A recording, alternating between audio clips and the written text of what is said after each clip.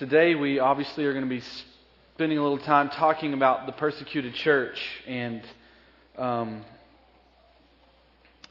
want to begin with just some statistics. I know that maybe some of you, and a lot of us in America, we like our statistics, and so I've tried to one of the first things that I wanted to set out to do today was to try to help us get a grasp of the reality of the persecuted church. Because I think if you're like me, sometimes when I hear the persecuted church and I think about persecution that happens in the world, I'm just not really sure how that plays out. And so I found some things. It's hard to get statistics on the persecuted church because of the nature of persecution around the world. A lot of times it's held in wraps. It's done kind of low-key. A lot of times the governments that are in control of this information won't let it out. But I did find some interesting information that I think will maybe help us understand what is happening around the world. So the first one is, according to the World Evangelical Alliance, over 200 million Christians in at least 60 countries are denied fundamental human rights solely because of their faith. 200 million Christians in 60 countries. These other guys did a report, and the best that they could tell, they estimated that approximately from mid-2008 to mid-2009, 176,000 Christians will have been martyred. That's about 1.5 times all of Abilene. According to these same authors, that compares to 160,000 martyrs in mid-2000. And they say if the current trends continue, that by 2025, an average of 210,000 Christians will be martyred annually. Let that sink in. I know there are a lot of people on this planet, but 210,000 people a year, or 176,000 people a year, are being died simply because they profess Christ as their Savior. I found some other stories. Maybe this will help you. I'm just going to read them. I know it's there's just 4 stories I just want to read quickly, and these all happened within the last month or so. On October 31st, you may have heard, this one was actually in the news. Islamic extremists attack worshippers at a church in Baghdad, killing 59 Christians. Christians in Iran are reporting that a pastor there has been sentenced to death because of what they're calling a thought crime. Basically what happened is he stood up to the school system teaching his son the Quran. He didn't want to deal with that. And they say that the Iranian government has threatened his wife, has threatened to take away their children. The pastor was arrested in October 2009. 83 Christians are known to have been arrested in Iran since the beginning of 2010. And of those, 65 have been released, but 18 are still in custody. On September 21st, nearly 200 police officers demolished a prayer room at a church in a Chinese province, citing a building code violation. And on September 5th, Hindus extremists in Andhra Pradesh in India, that might sound familiar to you. That's the place where we helped build a church. In that same place, these Hindu extremists destroyed a church. The following day, the extremists filed charges against 2 pastors and 3 members of the church, alleging that the Christians had destroyed local temples and Hindu idols, and police arrested all 5 believers the same day. Stories like this are happening all over the world, almost daily. And if you're like me, I hear these stories and I'm like, what am I supposed to do with that? I mean, I'm thousands and thousands of miles away. What am I just supposed to shed a tear? I have all of these questions that well up inside me of, why would persecution even happen? Why would people want to kill Christians that are not hurting anyone? There are people in this room who have come from other countries who can tell you about the reality of persecution and suffering for your faith around the world.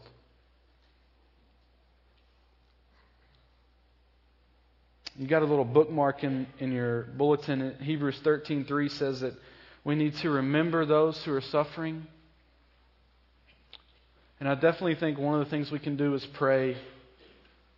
One of the things that we can do is remember the people, the plight of the persecuted church around the world. But I think one of the things that we can do is better understand a biblical perspective of persecution and suffering that moves us to a place of standing firm in our own lives. I don't know about you, but again, I have lots of questions that come up with me in my mind, and I want to try this morning to answer a few of those questions for us. And there is no way in 30 minutes or so could I ever think that I could expound on suffering and persecution from a biblical perspective, but I want to kind of hit it and kind of give us an overview, kind of maybe answer some of the lingering questions, at least that are in my soul, maybe they're in yours, and help us understand biblically persecution and suffering. The first question for me is why? Why is there persecution and suffering in this world? Why do people have to live like this? And the best response I can figure out in the Scripture is, in Genesis 1, everything is good. God creates the world, He creates man, and He says everything is good.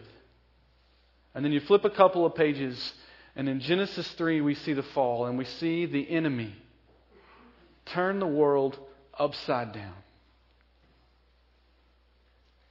And the reason there is sin and suffering and persecution in the world is because we live in a fallen world.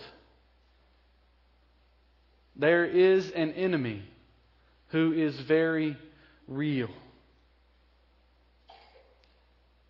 The Bible says, in a sense, there are two masters.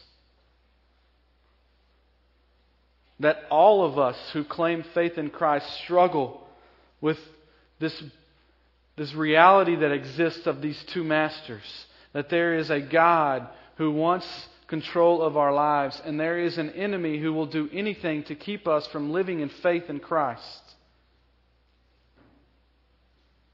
The source of suffering and persecution in our world is an enemy who is very real. And he has been wreaking havoc on this earth from almost the very beginning.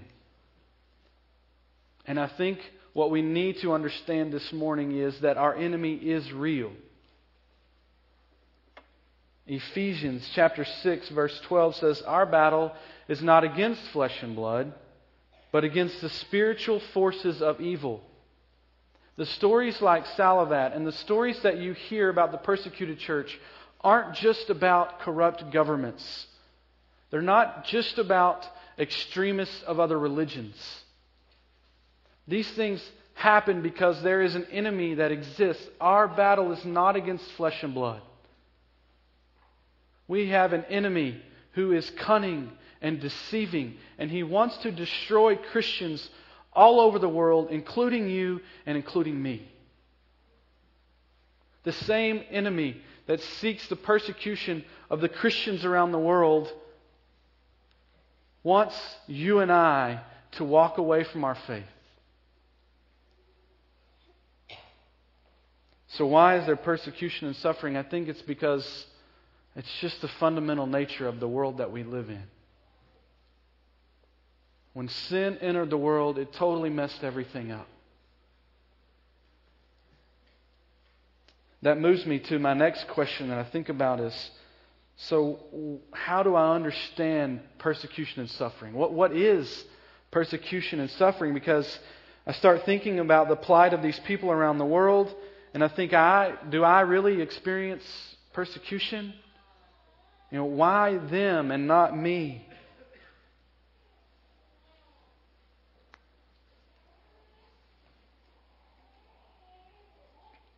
I think in light of what the Bible teaches about persecution and suffering, we need to understand since the enemy is the origin of suffering and persecution, I think we might need to expand our understanding of persecution and suffering. 1 Peter 4:15, we're going to get there in a minute, you have to turn there.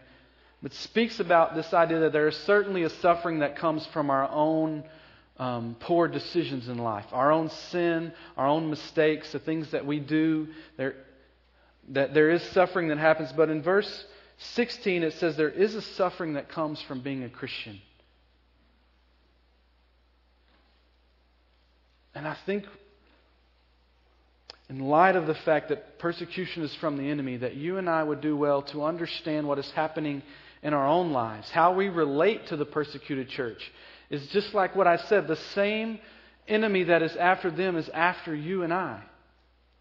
I think persecution, certainly it's not the same. Certainly you and I don't live in a world where we fear death, where we fear people taking away our children, where we fear our wives or our husbands being imprisoned. There's certainly a level of difference.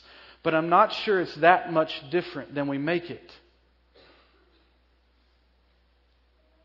If we understand that there's a real enemy, and he wants you to give up your faith just like he wants them to give up their faith. Every day, you and I are bombarded with decisions. The enemy attacks us, wanting us to walk away from our faith. On your job, you have the decision to make of whether you're going to live a life of being obedient to Christ or whether you're going to live according to this world. When you go home this afternoon, fathers and mothers, and you want to raise your children, you have a choice to raise your children according to your faith or to be attacked in a way that says, do not raise your children in that way. Raise them according to the world. Every day we're faced with an enemy who wants to deceive us, who wants us to draw away from following Christ. And in a sense, I think in a broad sense, you and I are persecuted way more than we understand.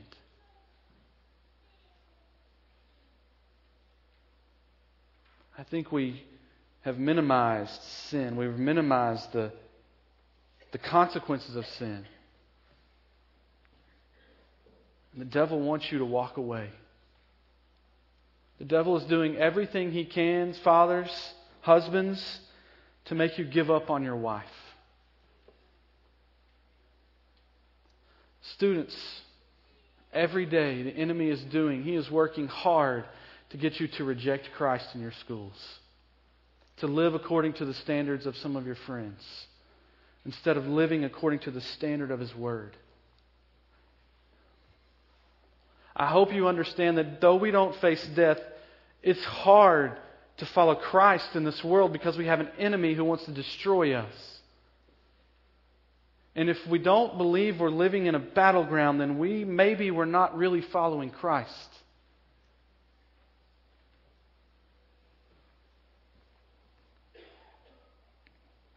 Certainly there's persecution from the government, from friends and family.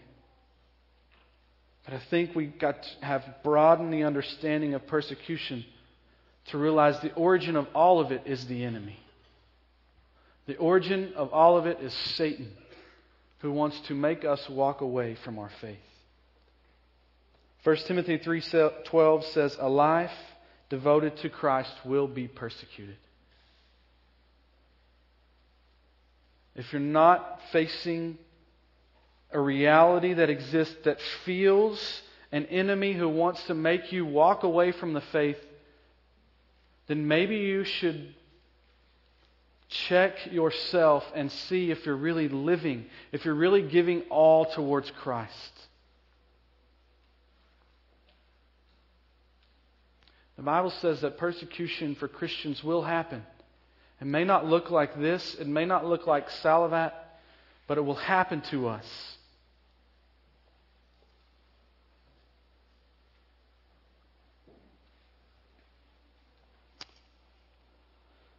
Flip over to Psalm 46.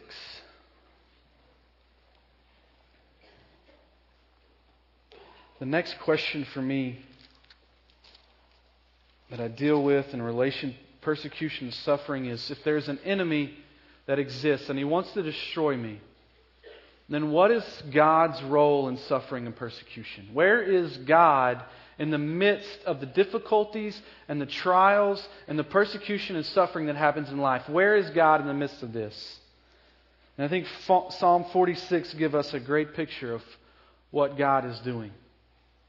Psalm 46, starting in verse 1, says, God is our refuge and our strength, a very present help in trouble.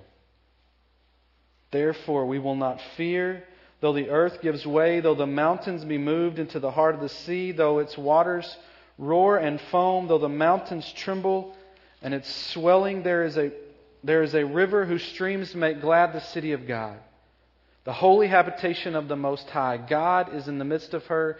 She shall not be moved. God will help her when morning dawns. The nations rage, the kingdoms totter. He utters His voice, the earth melts. The Lord of hosts is with us. The God of Jacob is our fortress. Come, behold the works of the Lord, how He has brought desolations on the earth.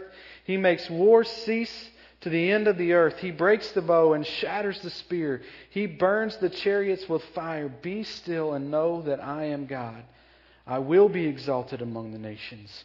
I will be exalted in the earth. The Lord of hosts is with us. The God of Jacob is our fortress.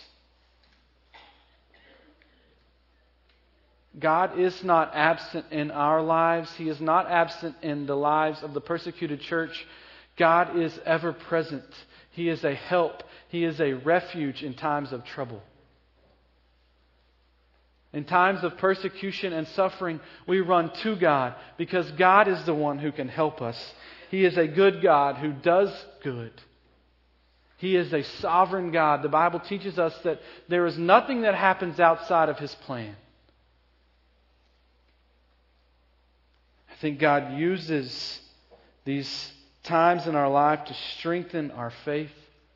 God is not the cause of suffering and sin, but He certainly allows them in our life so that we might be strengthened. The classic case, of course, is Job.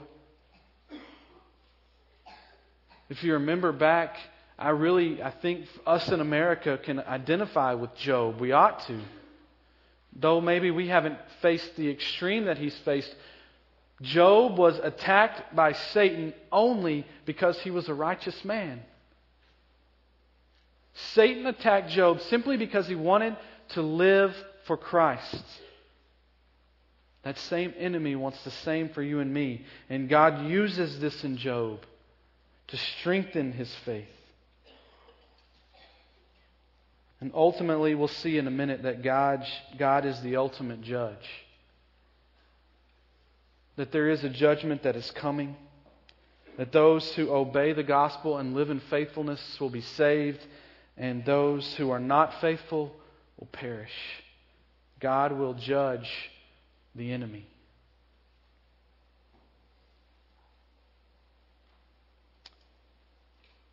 And then ultimately, He makes a way through Jesus Christ. Persecution and suffering in our lives and in the lives of believers around the world ought to drive us to the cross of Christ. He is our only help. God made a way in Christ that we might walk through persecution and suffering because we have a high priest who has endured everything that we would ever endure. Jesus Christ can sympathize with you and I and the plight of those around the world because Jesus Christ was abandoned and beaten and destroyed for being the Savior of the universe. God understands, and He made a way through suffering in Jesus Christ.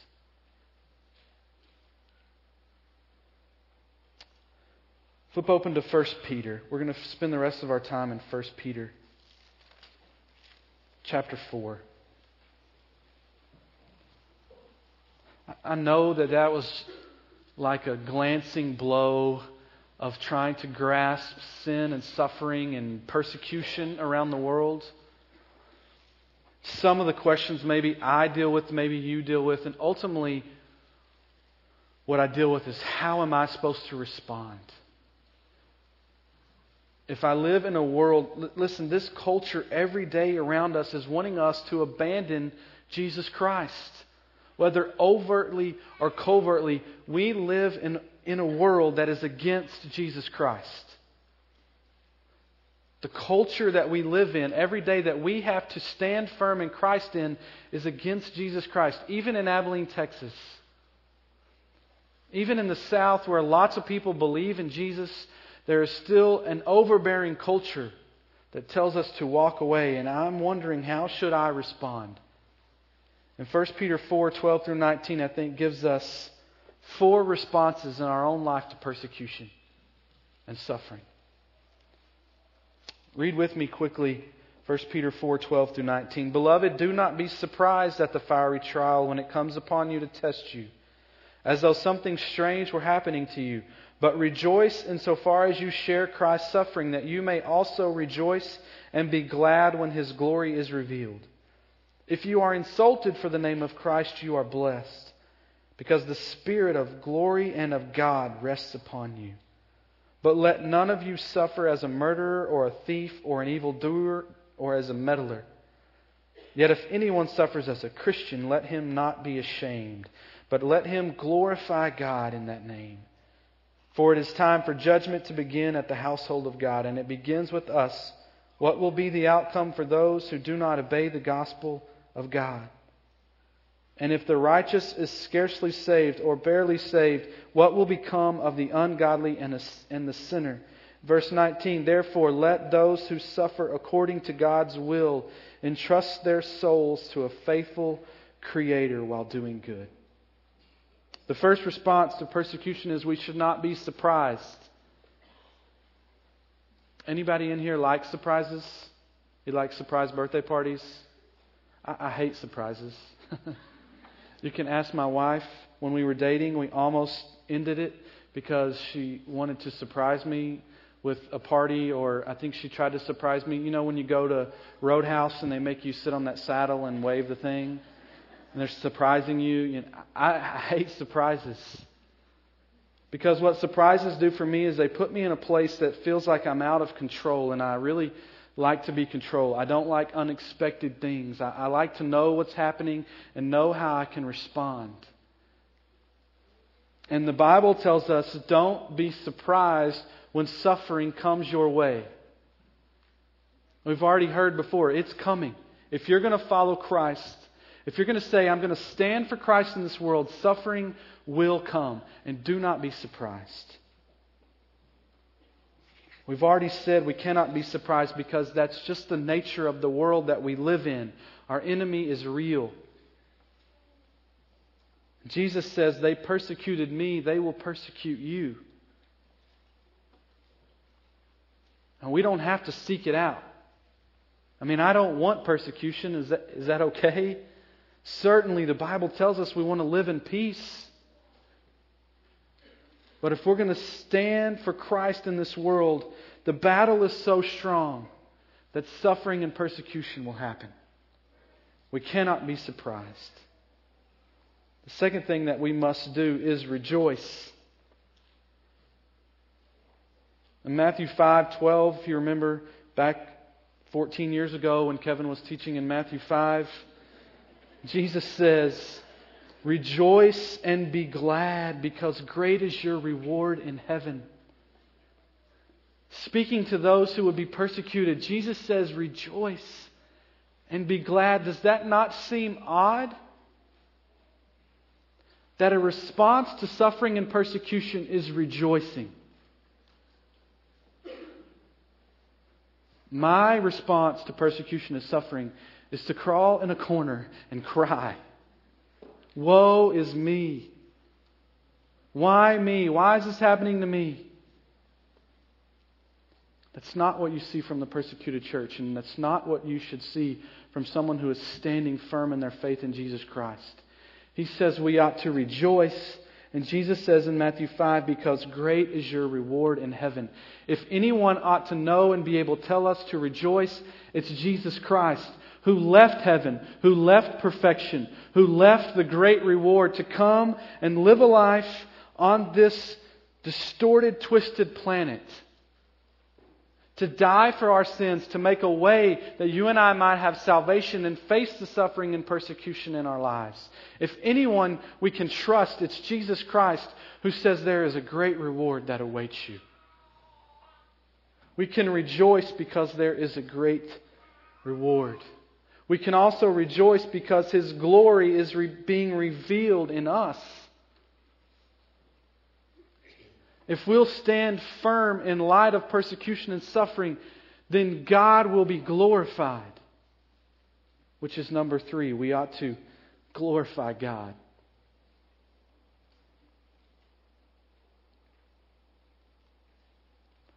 He says, do not be ashamed. Don't be ashamed. Other places He says, count it joy.